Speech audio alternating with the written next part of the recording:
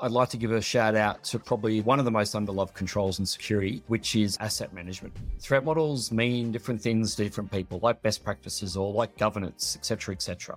And so define in a structured format what your threat model is going to have. Don't just do all this work and then someone, so what? And part of it is that control prioritization there, but understanding how it's going to be used and how it's not going to be used. You need to be intentional around that as well. I think that's a really good way of getting started. Have you been looking at threat modeling on cloud? Yes, not threat modeling applications, but threat modeling on cloud. We've been talking about how the pen testing world has evolved, and network pen testing 2.0 is here to stay, with cloud also being part of your regular application pen test. Similarly, threat modeling is going through a similar journey as well, where it's not just about the application, but because most of your applications are being hosted or being built in cloud, it is also important to understand threat modeling should include cloud as well as part of your application testing. If you haven't done one of these before, fortunately, I had Tyson Garrett, who is from Trust on Cloud, and they've been working on building threat modeling for services in AWS, Azure, and Google Cloud. And it was very interesting to hear from his perspective how other organizations are doing threat modeling at scale. What does that look like from threat modeling in cloud? How do they even define what that is? And what should you do when you are a large enterprise and you have a lot of applications that you threat model? What should it look like from a roadmap perspective, skill set perspective? Do you need dedicated resources? A lot about threat modeling in cloud, which I thought was really interesting because we don't speak enough about threat modeling in the cloud landscape and how different it is to on-premise. So I'm glad we had Tyson to come and talk about this as well. If you know someone who's looking to do some threat modeling in the cloud or even a starting point, I think Trust on Cloud has a few free threat model on their website. They even gave us a link so that you can use to have at least one more threat model on yourself for free if you wanted to. I'll definitely leave that link in the description or in the show notes as well. But I just wanted to say, if you're not thinking of doing threat modeling on cloud, you probably should look at it. As someone who's responsible for looking after security and managing risk for your organization, should definitely consider looking at threat modeling. You can use the approach of doing threat modeling per AWS service or Azure service or GCP service, or you can go to the other route as well, where you can have a threat model being done based on the critical workload you may be running or a Crunchwell that you may have as well. Whichever approach you pick as the option that you prefer, I would definitely say consider it. And if you get inspired after listening to the conversation we had with Tyson on being a threat model, and you make a threat model of your own, I would love to see it as a LinkedIn post or a Twitter tweet somewhere. Just tag me in there. I would love to see the threat modeling you're doing because we clearly don't talk about it enough in the industry. So all of that and a lot more in this episode with Tyson Garrett from Trust on Cloud. I hope you enjoy this episode of Threat Modeling in Cloud, and I will see you next episode. Peace. Welcome to another episode of Cloud Security Podcast. Today we're talking about threat modeling, and I think for this I have Tyson. Do you mind giving a brief intro of yourself and what got you into cybersecurity, man? Yeah, without making me feel too old, I started playing around with cybersecurity back in the late 90s, doing firewall work and such, and more often than not proving it wasn't the firewall, but DNS or something like that, which was broken. Right. And then went across to doing more security consulting. We had a startup in the mid-2000s, which means some friends worked on, and then started playing around with the cloud in 2010 when there were two regions for AWS, and I was trying to host a 3-tier Microsoft application with a SQL database off an EBS volume when my customers were in Australia and Asia, and my servers were in somewhere around the East Coast of America, which became a lot of fun and made me a CDN customer very quickly. But that sort of made us realize the possibilities of the cloud as well, which was pretty exciting. And then I moved on to another startup where we're doing big data security stuff in the cloud, which was quite fun. And then worked at a DDoS vendor for a bit as part of the acquisition we had. And then AWS heard I was free, and I started working there for just under 5 years, initially in their professional services business. But then I spent the last 2 years or so there. I was seconded to work with two service teams, which was an amazing experience. And then 18 months ago, I joined Trust on Cloud with my friend Jonathan Roltz, who I worked with at Amazon as well, helping customers get greater confidence in using cloud services. Which brings me to a good segue into confidence comes with knowing what threats you're trying to protect against. How do you define threat modeling in cloud? And I feel like threat modeling is usually slapped right next to an application security conversation, never a cloud conversation. So how do you define threat modeling in cloud? Great question. And yes, it is often associated with an application logic. And look, I look at the cloud, and I'm not going to try and define the cloud for the purposes of this podcast, which otherwise we'd go forever.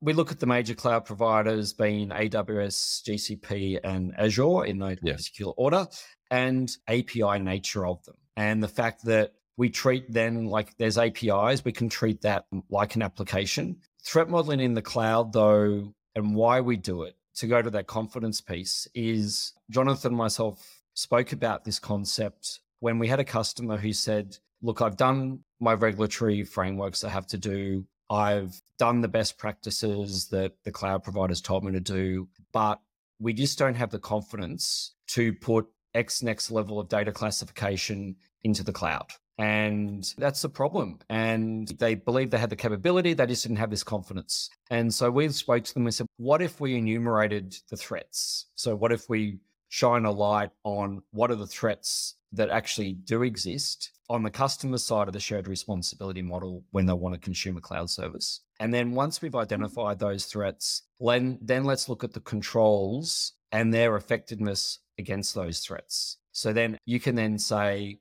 based off my risk appetite, and everyone will have a different risk appetite, I will choose the controls that I want to implement to satisfy that appetite. Mm-hmm. And then I've got the confidence because I know what the threats are. I know what the controls are. I've implemented the ones that I deem to meet my appetite. I've tested them. Yep. I've now got that confidence. And I can now go forward and consume the new funky cloud service that I want to consume. Maybe another thing to add to this as well, because we started by talking about application security, and most applications these days are in the cloud. What you said, most of those applications, if they're using cloud, they may have confidence in the application threats, but they may not have as much confidence in the cloud threats. So I guess my question is, have we been doing threat modeling the wrong way in the cloud?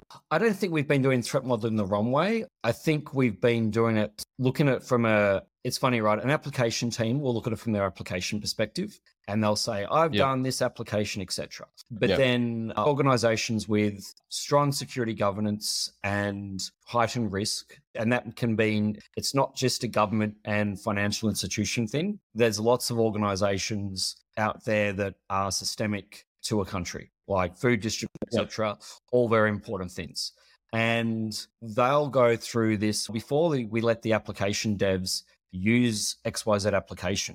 They have to go through, they might call it service sanctioning, service onboarding process, where they need to understand what does Amazon Bedrock, for example, what does that mean from my threat perspective? What does it mean from my control perspective? Application developers may often just think about data plane activities, where the cloud team are also thinking about the control plane activities and how to manage that. Because if you don't manage that correctly, like you don't manage VPC endpoints, you just install it, activate it, but then have no policy on it, you've got all these data exfiltration risks, which the application developer might not think about because they're thinking about the app versus the environment. And you need to be thinking of both, because even with a cloud service, there is this infrastructure which the developer will be dependent upon to use, which both of them have to be equally secure. And also adding another lens of the whole on-premise world, considering we're talking about cloud. For people who may be coming from an on-premise world, they might look at cloud and threat modeling as like, we have done threat modeling on-premise. How different could it be in the cloud? Are the principles changing? Great question. Again, firstly, a lot of customers on-prem weren't doing threat modeling, but it was like the frog in boiling water. You got the data center, that was all okay. No one really threat modeled that. It had ISO certification, so tick. And then you put some servers in a rack. Then you connected the internet. This is going back in the 90s, etc. They probably weren't threat modeling. I don't know how much of a term it was then. And then they expanded slowly, 3-tier web applications, et cetera. But they didn't really do a massive deep dive threat model of it. They probably started threat modeling at some point during an application development process, as you mentioned earlier. But a lot of that infrastructure, it was best practices like, do you have logs enabled? Do you have encryption enabled? Is the management of it federated? Tick. Yeah, it's time synced. I guess that's good enough. And they weren't most likely threat modeling those parts of the environment. We go to the cloud and all of a sudden they have, as I mentioned before, this risk, this fear of the cloud, the FUD around that. I think the cloud has a higher bar from a security perspective to meet for customers, not because it's less secure, but because it's a change and it's giving an opportunity to now think about, okay, I probably do need to think about how I'm managing my environments and bad insider threats as well. What's great about the cloud, and this is the double-edged sword of it, is that API nature of it. So if you're now using a cloud service, like you're using the security features in that cloud service, you're not going to third-party firewalls, the networking, etc., everything is accessible by that common set of APIs. So it's not like I've got my Cisco firewall, my F5 load balancer, my XYZ IDS system or whatever, all with different APIs if they exist or whatever. It's all a common set of APIs and a common set of identity, which has its own risks then as well. But it's a great opportunity then to really examine what's possible there. Having said that, change control changes quite a bit in the cloud because the cloud provider will update and introduce new APIs without you deciding to upgrade to the next version of IAM. It's just going to be there. And you have to go with that flow of how they do that as a service. It's an interesting point because I think the threat landscape is different. And maybe I might challenge a bit over here then. I guess in terms of the threat modeling example, and I'm not going to use a common service like AWS. I just use unusual services, maybe from an AWS perspective, Azure perspective, or even GCP perspective. What would you say are example threats for, I don't know, just take a non-common example of AWS. Which service would you say would be uncommon? Whatever we pick, some customer will be listening on the call going, that's our most common service, which is the great thing about the cloud. Yeah. Some places are serverless shops, some places are more IaaS consumption of the cloud still. I'd say you've got, and this is where the customer's risk profiles and such really come into play. Like some of the services, you can, by error messages, inject things into CloudTrail messages, right? And so we've got some customers that data exfil is a massive concern for them. And they will look at things like, not what's allowed, but even if I get denied, can I exfiltrate data? Can I send my VPC flow logs to another account? We were looking at the ability to send VPC flow logs to another account. And by dropped entries in the VPC flow logs, you could basically put in hex format IP addresses and exfil via that mechanism and re-encode off to another place. And that's a real propeller head thing. But there are customers who are, if all the easy stuff's gone, I need to think about that. It's the old school DNS tunneling via your own domain and getting out past the internet that way from a open hotspot type of thing. There's those possibilities. Right. The more obscure services, like everyone's talking about AI, so we've got to tick the bingo card for AI on this podcast. Like another one there is obviously the prompt injection capabilities, but then there's also for customers using this in their own environment, the ability of selecting different models. And a different model, I think of them as like different personalities. They may answer things differently. So you have a chatbot with AI, you change the model on the back end, the behavior of the application may change, which then, depending on how that process is used within the organization, can then change the outcomes. And so you need to think about all these things. You need to think about what you test and what can change under your control, what might be changing out of your control, and you just need to be aware of it as well. And maybe with connecting the AI theme, because Amazon has the Bedrock, and you mentioned that earlier as well. Like, what's your recommendation for approaching threat modeling? Because is that more start from data flow? So when we start threat modeling a Trust on Cloud, well, firstly, read the documentation. It definitely helps. People often forget to just do those simple things. And once you've got that understanding, we then look at each API and each property from the API. And out of that, we build a data flow diagram, which is during the researcher phase of the work. That's becomes a living thing that they fine tune. We will argue about the direction of an arrow. That's an important thing. Which way is the data going, in or out? Is it going to another account? Is it same within my org? How can the data move around? What services does it talk to? Because have I sanctioned that? We spoke to one customer recently, and I can't remember the exact number. They previously weren't using that cloud provider, but they wanted to use that particular AI service. They looked at all the foundational services they needed to use.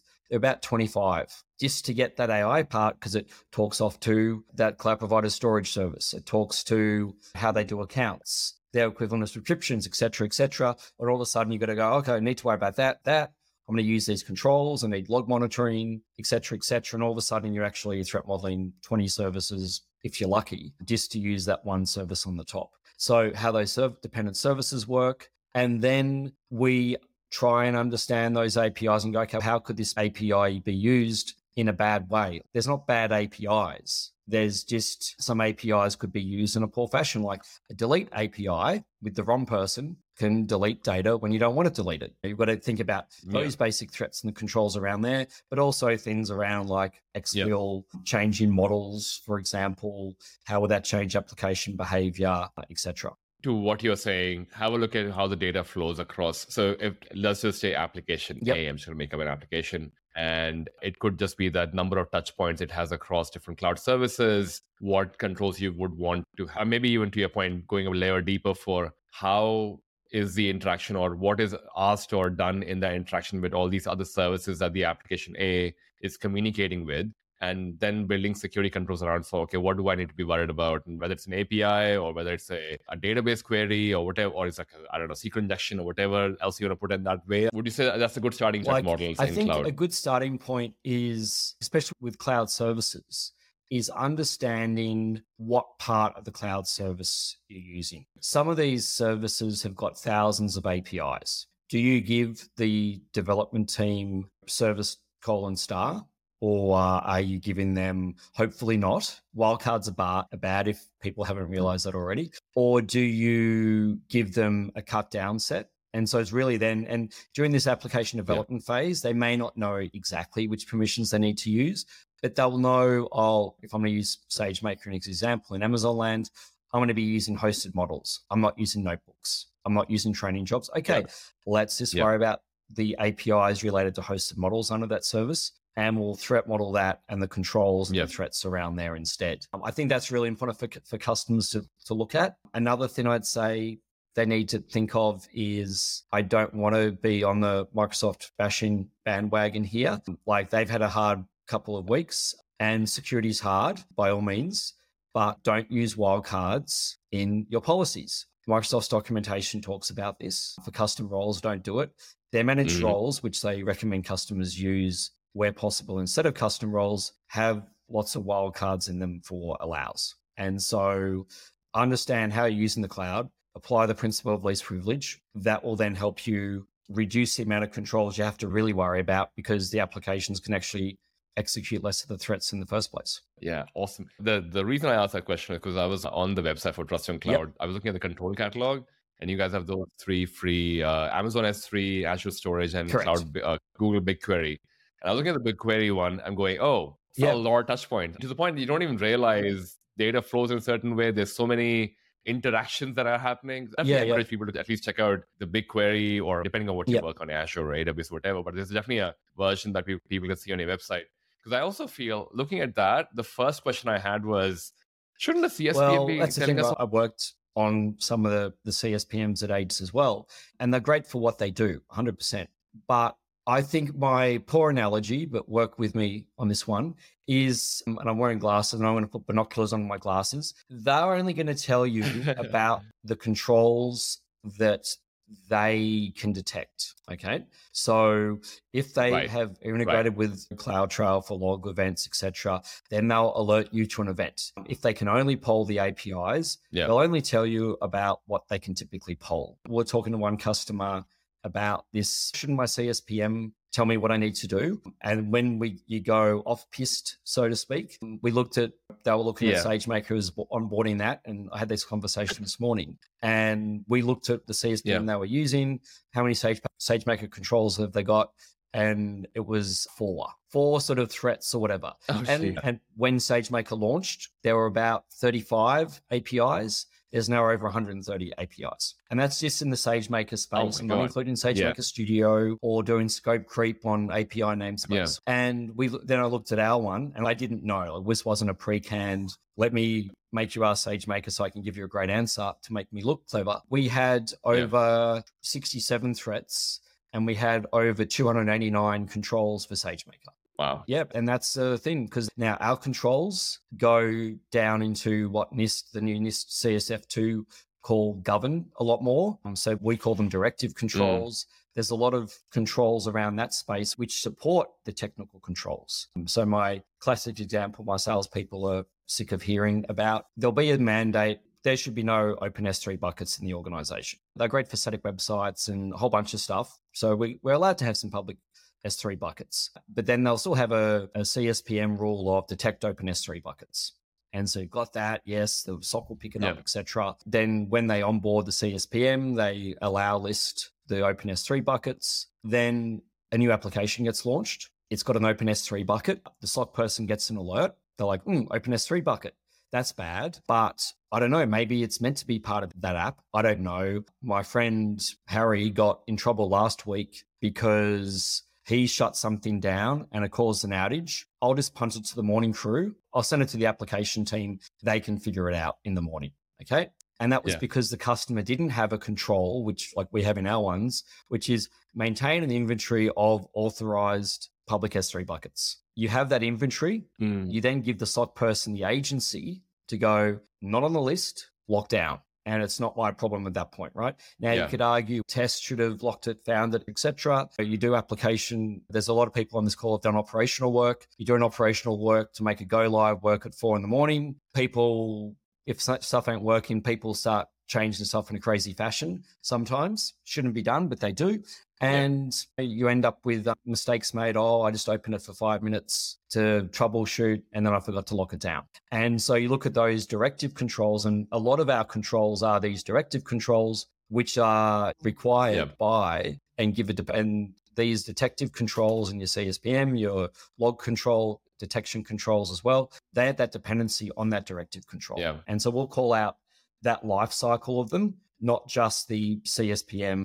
What did the API return control as well? We also have a lot of cybersecurity leaders and CISOs listening as well, because I think they might listen to this conversation and go, okay, what am I really looking at as a skill set in my team? Because a lot of people, I mean, we're still in February, so I imagine there's a lot of people who are still working the roadmap for what can that look like from a cloud security program that they might be building. What do you see as people should include in their roadmap to have threat modeling in the cloud as a topic they're covering for? The same way they were doing threat modeling for applications. Is there specific things they could be looking at, skill set? I don't know, like what's required to even start working on this? I had a different customer I was talking to a few weeks ago, and they realized that for a large part of their cloud environment, it was never threat modeled. It was the backdoor dev team launched it, and some of the basic services were just grandfathered in to an environment. And it's the new service, which they're like, we probably should threat model this. And then they realize, let's look at the old threat model for, I'm going to use a different service name, but let's just say Azure Service Storage. Let's look at the threat model for Azure Storage. There isn't one. How did that happen?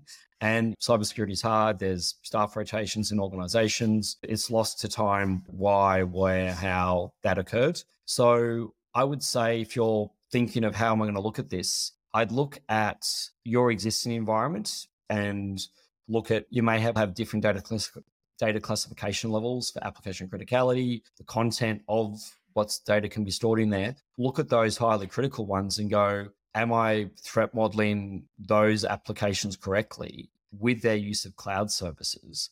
And am I threat modeling the cloud services that they use on a regular basis of some sort? Because it's not just threats that may be introduced by a new API change or whatever, but a lot of the cloud providers are introducing better controls. So the old school way of doing S3 bucket security behind a CDN with CloudFront, you'd put a shared secret across them both. But 18 months ago, Amazon introduced a new feature, which was so it's done it in a better fashion. But a lot of customers, they're still using the old one because they didn't even know the new one exists. So it's not, oh, there's a new threat I need to worry about. There can often be more effective controls within organizations, like allow lists for console access, better encryption, or the ability to encrypt it with your own key versus the service provider key. All those things are introduced as features, but if you're not set up to date, then you may not know about it. And then you may not have as a secure environment as you could potentially have. So look at that data criticality and then ask the teams of, well, when did we last threat model that environment and the services there, and how are we doing it? A lot of customers will say we do annual assessments of the cloud services. There's a company that does it. It's really hard. And unless you've got a dedicated team doing it, it can be very hard to do in a deep fashion as well. So figure out how you're doing it properly. Because I think it sounds like, especially for people who may have not done threat modeling in the cloud so far, they went down the path of doing threat modeling of the application itself. I feel like there'd be a scale challenge as well. Because to what you said earlier, 2010, most people were still only had one AWS account, and probably by 2014, 2015, whatever, people only had one Azure subscription, one GCP account. Now that's not normal. Like normal now is like most people have over 100 AWS accounts. Similar for subscription and tenancy for Azure. I guess where my question is coming from is that it could be like an overwhelming problem to look at it straight away. Oh, Jesus, if I start doing this right now, I'm probably spending the whole year just doing AWS, forget Azure GCP. So how do you see people do threat modeling in cloud at scale? Maybe you might have spoken to your customers or whoever. Is it? So firstly, I'd like to give a shout out to probably the most underloved control, or one of the most underloved controls in security, which is asset management. People don't really like doing it. It's really important. You look at all the frameworks that have something around this, and people are like, oh yeah, I've got that. Yeah, we kind of chances are you may not. And firstly, understand what you have. And it's not even taking a bite of the elephant at a time. You don't even know how big the elephant is. And so that's very important because it's the thing you don't know about at all that existed, which may often well be the thing that's going to hurt you at some point in the time. A, yes, asset management. And then B, what services you're using. C, what parts of the services are you using? And go back to that mention of like SageMaker : Azure Storage : etc., or Microsoft Storage, I should say instead. Those services, understand what parts of it you're using, because then it reduces what you need to threat. Like in our threat models, we call them feature classes, and there may be dependencies there. Like you can't do replication unless you have object version enabled, and you don't have object versioning unless you have a bucket in the first place, etc. So understand the dependencies between features or components of the service and threat model those parts. And part of that is going to understand how your application works, what the data flows are, what services are talked to. As you saw in our BigQuery, our threat model diagram's massive, it's complex. A lot of customers, when we talk to them, they go, oh yeah, I saw your diagram. And because the diagram picture says 1,000 words, picture says 1,000 APIs, and it tells that story of how the service can be, but understanding your specific data flows, it would be really important. And then you can you start there. Like, obviously, we do it as a service. We threat model the API component. So you can worry more about business logic versus figuring out what are all the bad things with this particular permission or API. You can worry about the other parts instead. But to use our threat models effectively, depending on your consumption pattern, you have to understand how your application works. Would you say, because it seems like there are two schools of thought on the whole threat modeling. One, to what you said, a lot of people have gone down the path of picking up what are some of the common services that are being used for AWS, Azure, Google Cloud. Let's just make a list of them and start doing threat modeling like that. Another approach that I've seen that a lot of people use is that they go with the critical workload, like crown jewels, for lack of a better word. People would just go, okay, start with the crown jewels and see what services are being used. As we develop the threat model for it, we start creating the kind of going back to what you were saying, where you have a set of controls for services. You just keep adding the more critical workload you add, the grow like that. Have you found, and I don't know if you agree, disagree with it, that approach? And this comes down to, I don't know if you've heard the term paved road or gravel roads in terms of experience. So some customers will like to go understand what the threats are, create the secure consumable. So here is your secure OpenAI deployment, for example. And this is what the developers can use. It's pre-done, off you go. Other customers will say, look, we want our developers to develop and do crazy things. And so we may give them broader reign in different environments, etc., for how they're going to consume the cloud. So it is part of it is horses for courses of what an organization's approach for how they want people to use the cloud is. It is either of them have challenges because you create the secure consumable, then you realize when it talks to this other service, it doesn't support the encryption you want or something like that. Then you have to have 2 or 3 or 4 different consumables, but it allows the developer to access it quickly versus battling the pipeline because you've shifted left, hopefully. But then by trial and error, they figure out how to get through. And which, if your controls aren't 100% effective, they may have got through the wrong way and as well. And so the secure consumable is, this is how I want you to use it. Please use it this way.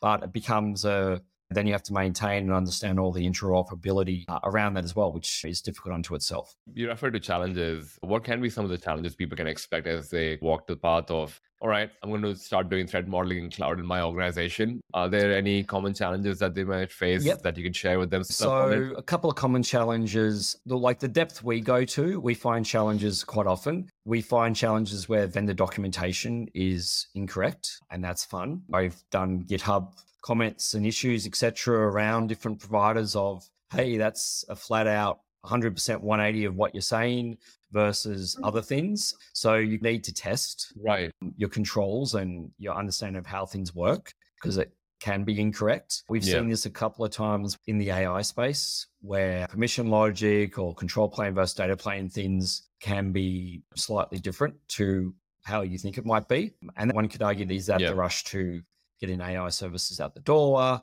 Is it just symptomatic of other issues in play? Don't take anything for its word. Test it yourself. Test it in your environment to see how a behavior may work. That would be one thing. I'd say another thing is, as to what I mentioned before, understand the part of the service you're using and focus on that. And then what we do is also understand the controls that you can implement. The way we do it, I think of it as like a return on the investment on the control. Because for me to threat model a service, and our research is if it's a big service, we might take up to 6 or 8 weeks to threat model a very large service.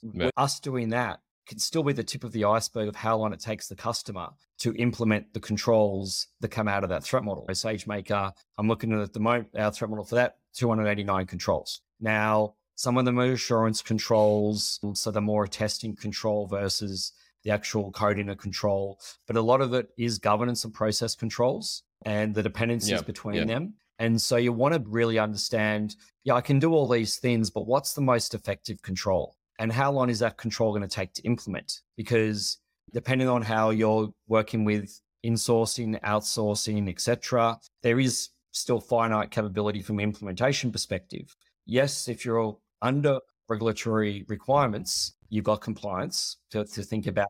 And from a security perspective, because as most of the listeners will know, security doesn't equal compliance and vice versa. What is the most effective control for this? And if you, I just need to implement this SC size limits notwithstanding, or do this little one tick here on the account and the control's locked down, done, and it's really high impact, then that's a great return on the investment. If there's something which is monitor for this log entry, which is going to have lots of false positives, and 1 in a million might be a problem, then we rate that as a very low impact with a high level of effort to maintain. So it's less. So think about that. And then out of that, really be disciplined on what controls you're going to implement to make sure that you're getting the most bang for your buck for your time of implementation and the ongoing management of the controls as well. Because threat modeling is fun, but we use threat modeling as a way of control identification. We look at it as a way of identifying the controls you need to have in place for your risk appetite. Actually, that leads me to another point about the scale thing as well. I agree, threat model, more than for the fun activity, you're trying to identify what security controls you should implement. What do you find as the right way to, maybe, I guess the word is store all these threat models? Because most enterprises these days have hundreds of applications. Take ANZ, CBA, whatever bank you want to take, or any other popular big bank out there, you would find that each one of them has over 400 plus applications. and each one of them on both Mhm. potentially on cloud, multiple clouds. Where do you find, what are some of the other things people should consider, especially a cybersecurity leader who's trying to put this into a roadmap? There's a skill set that we spoke about where you need enough resources to be able to look at what we were saying about how Yep. big the elephant is in the first place to have an asset for being. Once you identify that or can start doing it, where do you find as the right way to how often you should do it?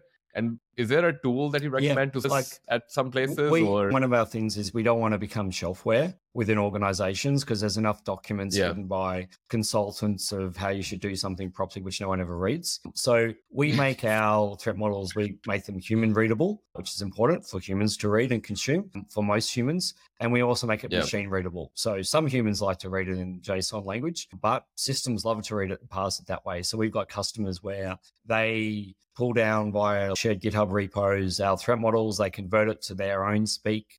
So they might not call it a threat, they might call it something else. And they only might want parts of our things. Yeah. They might not want to have the MITRE tactics, or they might don't want to have the severity in there in CVSS format, etc. They might want to have it mapped to their own control framework, IDs, etc. So they'll publish that sort of information that way. And like some stuff like security issues notwithstanding, Confluence is great to have that there because then you can integrate that into Jira. So you can go, okay, have I done this control? When did I last test the control? What's the status of that ticket? Other systems have similar functionality though as well.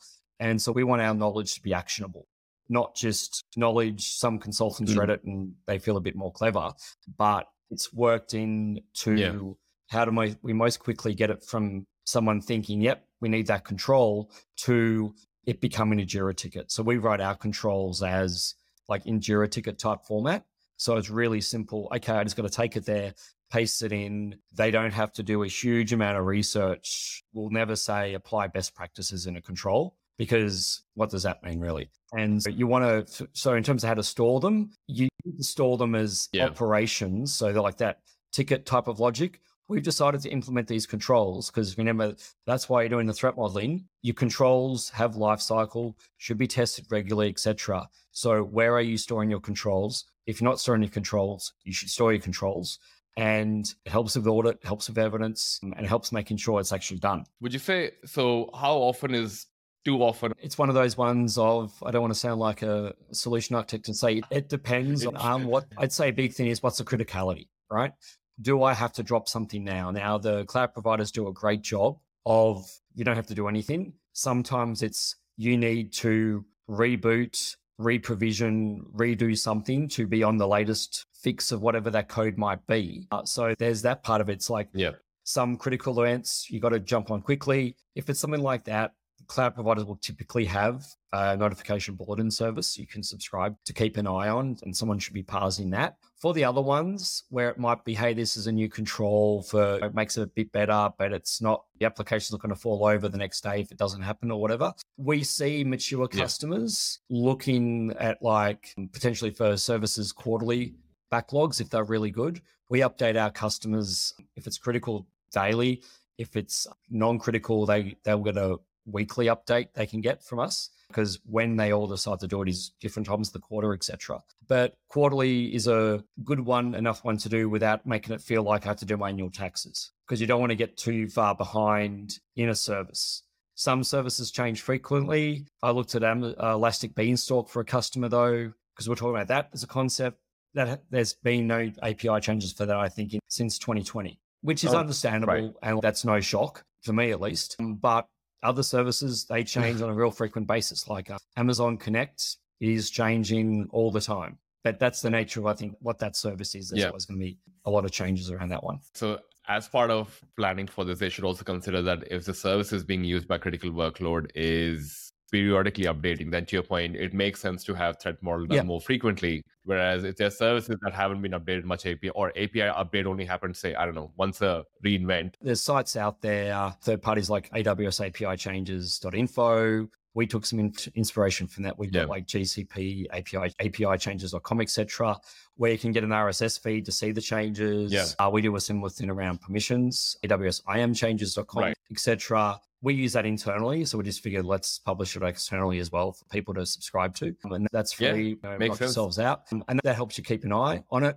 Obviously, they need to figure out, well, what's that mean? For the AWS folk out there that aren't overly cloud aware of the other cloud providers, the other cloud providers do this awesome thing called API versioning, where you can change the date on the end of it and you get a different version of the APIs. And so those cloud providers will, like Azure, for example, they'll just have a new version, but it's this date, off you go.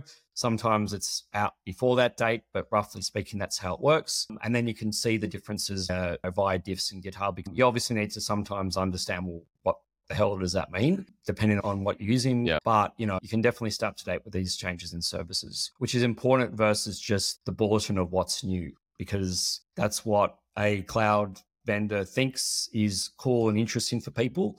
Depending on the use case, they're not going to mention everything because there's a lot of changes. I guess another question people would also ask is that it's obviously investing resources and time on this. As a cybersecurity leader, some of them would have to show ROI for why would someone spend time on more intelligent regulators. And I'll give a shout out to APRA here in Australia, is they've got a thing in there, and it's not hugely prescriptive guidance for the banks. It's manage your risks, right? And that can be interpreted a bunch of different ways. But we do have customers like overseas as well and such, where they use our update service to prove to the regulator for regulated workloads that they're staying across changes in the cloud environments. And then they use that as an evidence thing. And so you may be able to use this as an evidence point to say, hey, we're managing our risks, we're staying on top of things. If there's, as I mentioned before, there's better new controls out there, we're implementing them, we can show proof of that via audit evidence. That's awesome. So that helps those organizations. For the organizations that may not have regulation, hooray for you. And like I spoke to one customer this morning, and they've got to get out of jail free from the government for a regulation because they're owned by the government in essence. And then the government realized they'd just be fining themselves. Oh. So they're like, you don't have to be compliant with this thing because then we'd have to fine ourselves and it's weird, but you should pass an audit around it. Yeah. But you don't have to be, like, they're very fine, but you don't have to be compliant with it. But unless you're the government and you can the law type of approach, you also need to think about the business. And so when the AI opportunity / panic / what the hell are we doing question was asked by executives all around the globe to their IT teams, we had quite a few customers say, hey, we really need quickly the threat model for OpenAI or Bedrock, for example, or Vertex AI really quickly because the CEO is asking about this. It's not the CIO, it's the CEO wants us to be on this straight away. And so that's important to do. And with the rapid rate of change in these services, and you look at a lot of these under the hood, there's this big preview statement with the AI services. This is in preview, or large parts of it are in preview. And there's a whole bunch of definitions about what that means you should use it for, what you shouldn't use it for, what their warranties are. I'm not a lawyer, don't quote me. You need to understand that. But that also means there's a huge rate of change in here as well. And so you need to say, okay, cool. I looked at this service when it got launched last October or a year ago. But if I haven't looked at it more recently, there may be huge parts of it that I don't really understand that have changed, that previously it didn't allow unstructured data to be uploaded. Now it does. And that's a huge concern for a lot of organizations about, does a public model all of a sudden know all my data? So to your point, the ROI could just be the fact that aligning it with the business and what the business is trying to do. And that becomes the reason for why a threat model needs to be done now versus, hey, let's wait for the next financial cycle or something for more budget to be there. I guess one more thing I would ask is, in terms of the level of maturity, and where do you find would be a good starting point as level 0, for lack of a better word, for people who are trying to figure out, okay, we're doing threat modeling today, start working on it, to all the way to what are some of the mature levels? So I firstly figure out, and this is like document writing 101, okay? But a good friend of mine who now works at Google gave me this advice a few years ago, which stuck in my head, said, look, 80% of a challenge of writing the document is writing the headings. And so figure out how you're going to structure your threat model, because you look at a lot of organizations, threat models mean different things to different people, like best practices or like governance. And so define in a structured format what your threat model is going to have, because then you're making decisions in a structured manner, right? Some have threats, Okay, have a threat severity. Okay, how are you determining that threat severity? Like we use CBSS. And then if you need to tweak it to be more cloud aware, so it's not just like everything falls in these buckets, that's fine for you to do. Like we do that, but then you've got to be consistent with how you've interpreted that language, so to speak. So define that common way of doing threat models within the organization, because if you look under the covers, you may find that there's 8 different ways you're currently doing it, which isn't efficient and means that some things might be getting skipped or misinterpreted because someone's high is another person's critical, right? So get a common language around it is important. And then I'd start threat modeling something you deeply understand. So then you're not having to do the investigation work of trying to load your brain with the knowledge of some service. If you've never touched Kubernetes, don't start threat modeling Kubernetes. Start threat modeling, if you're a Windows admin or whatever, threat model parts of group policy, whatever, if you want. Offensive, apologies if I've offended a Windows person. I haven't touched AD for quite a few years, but those things like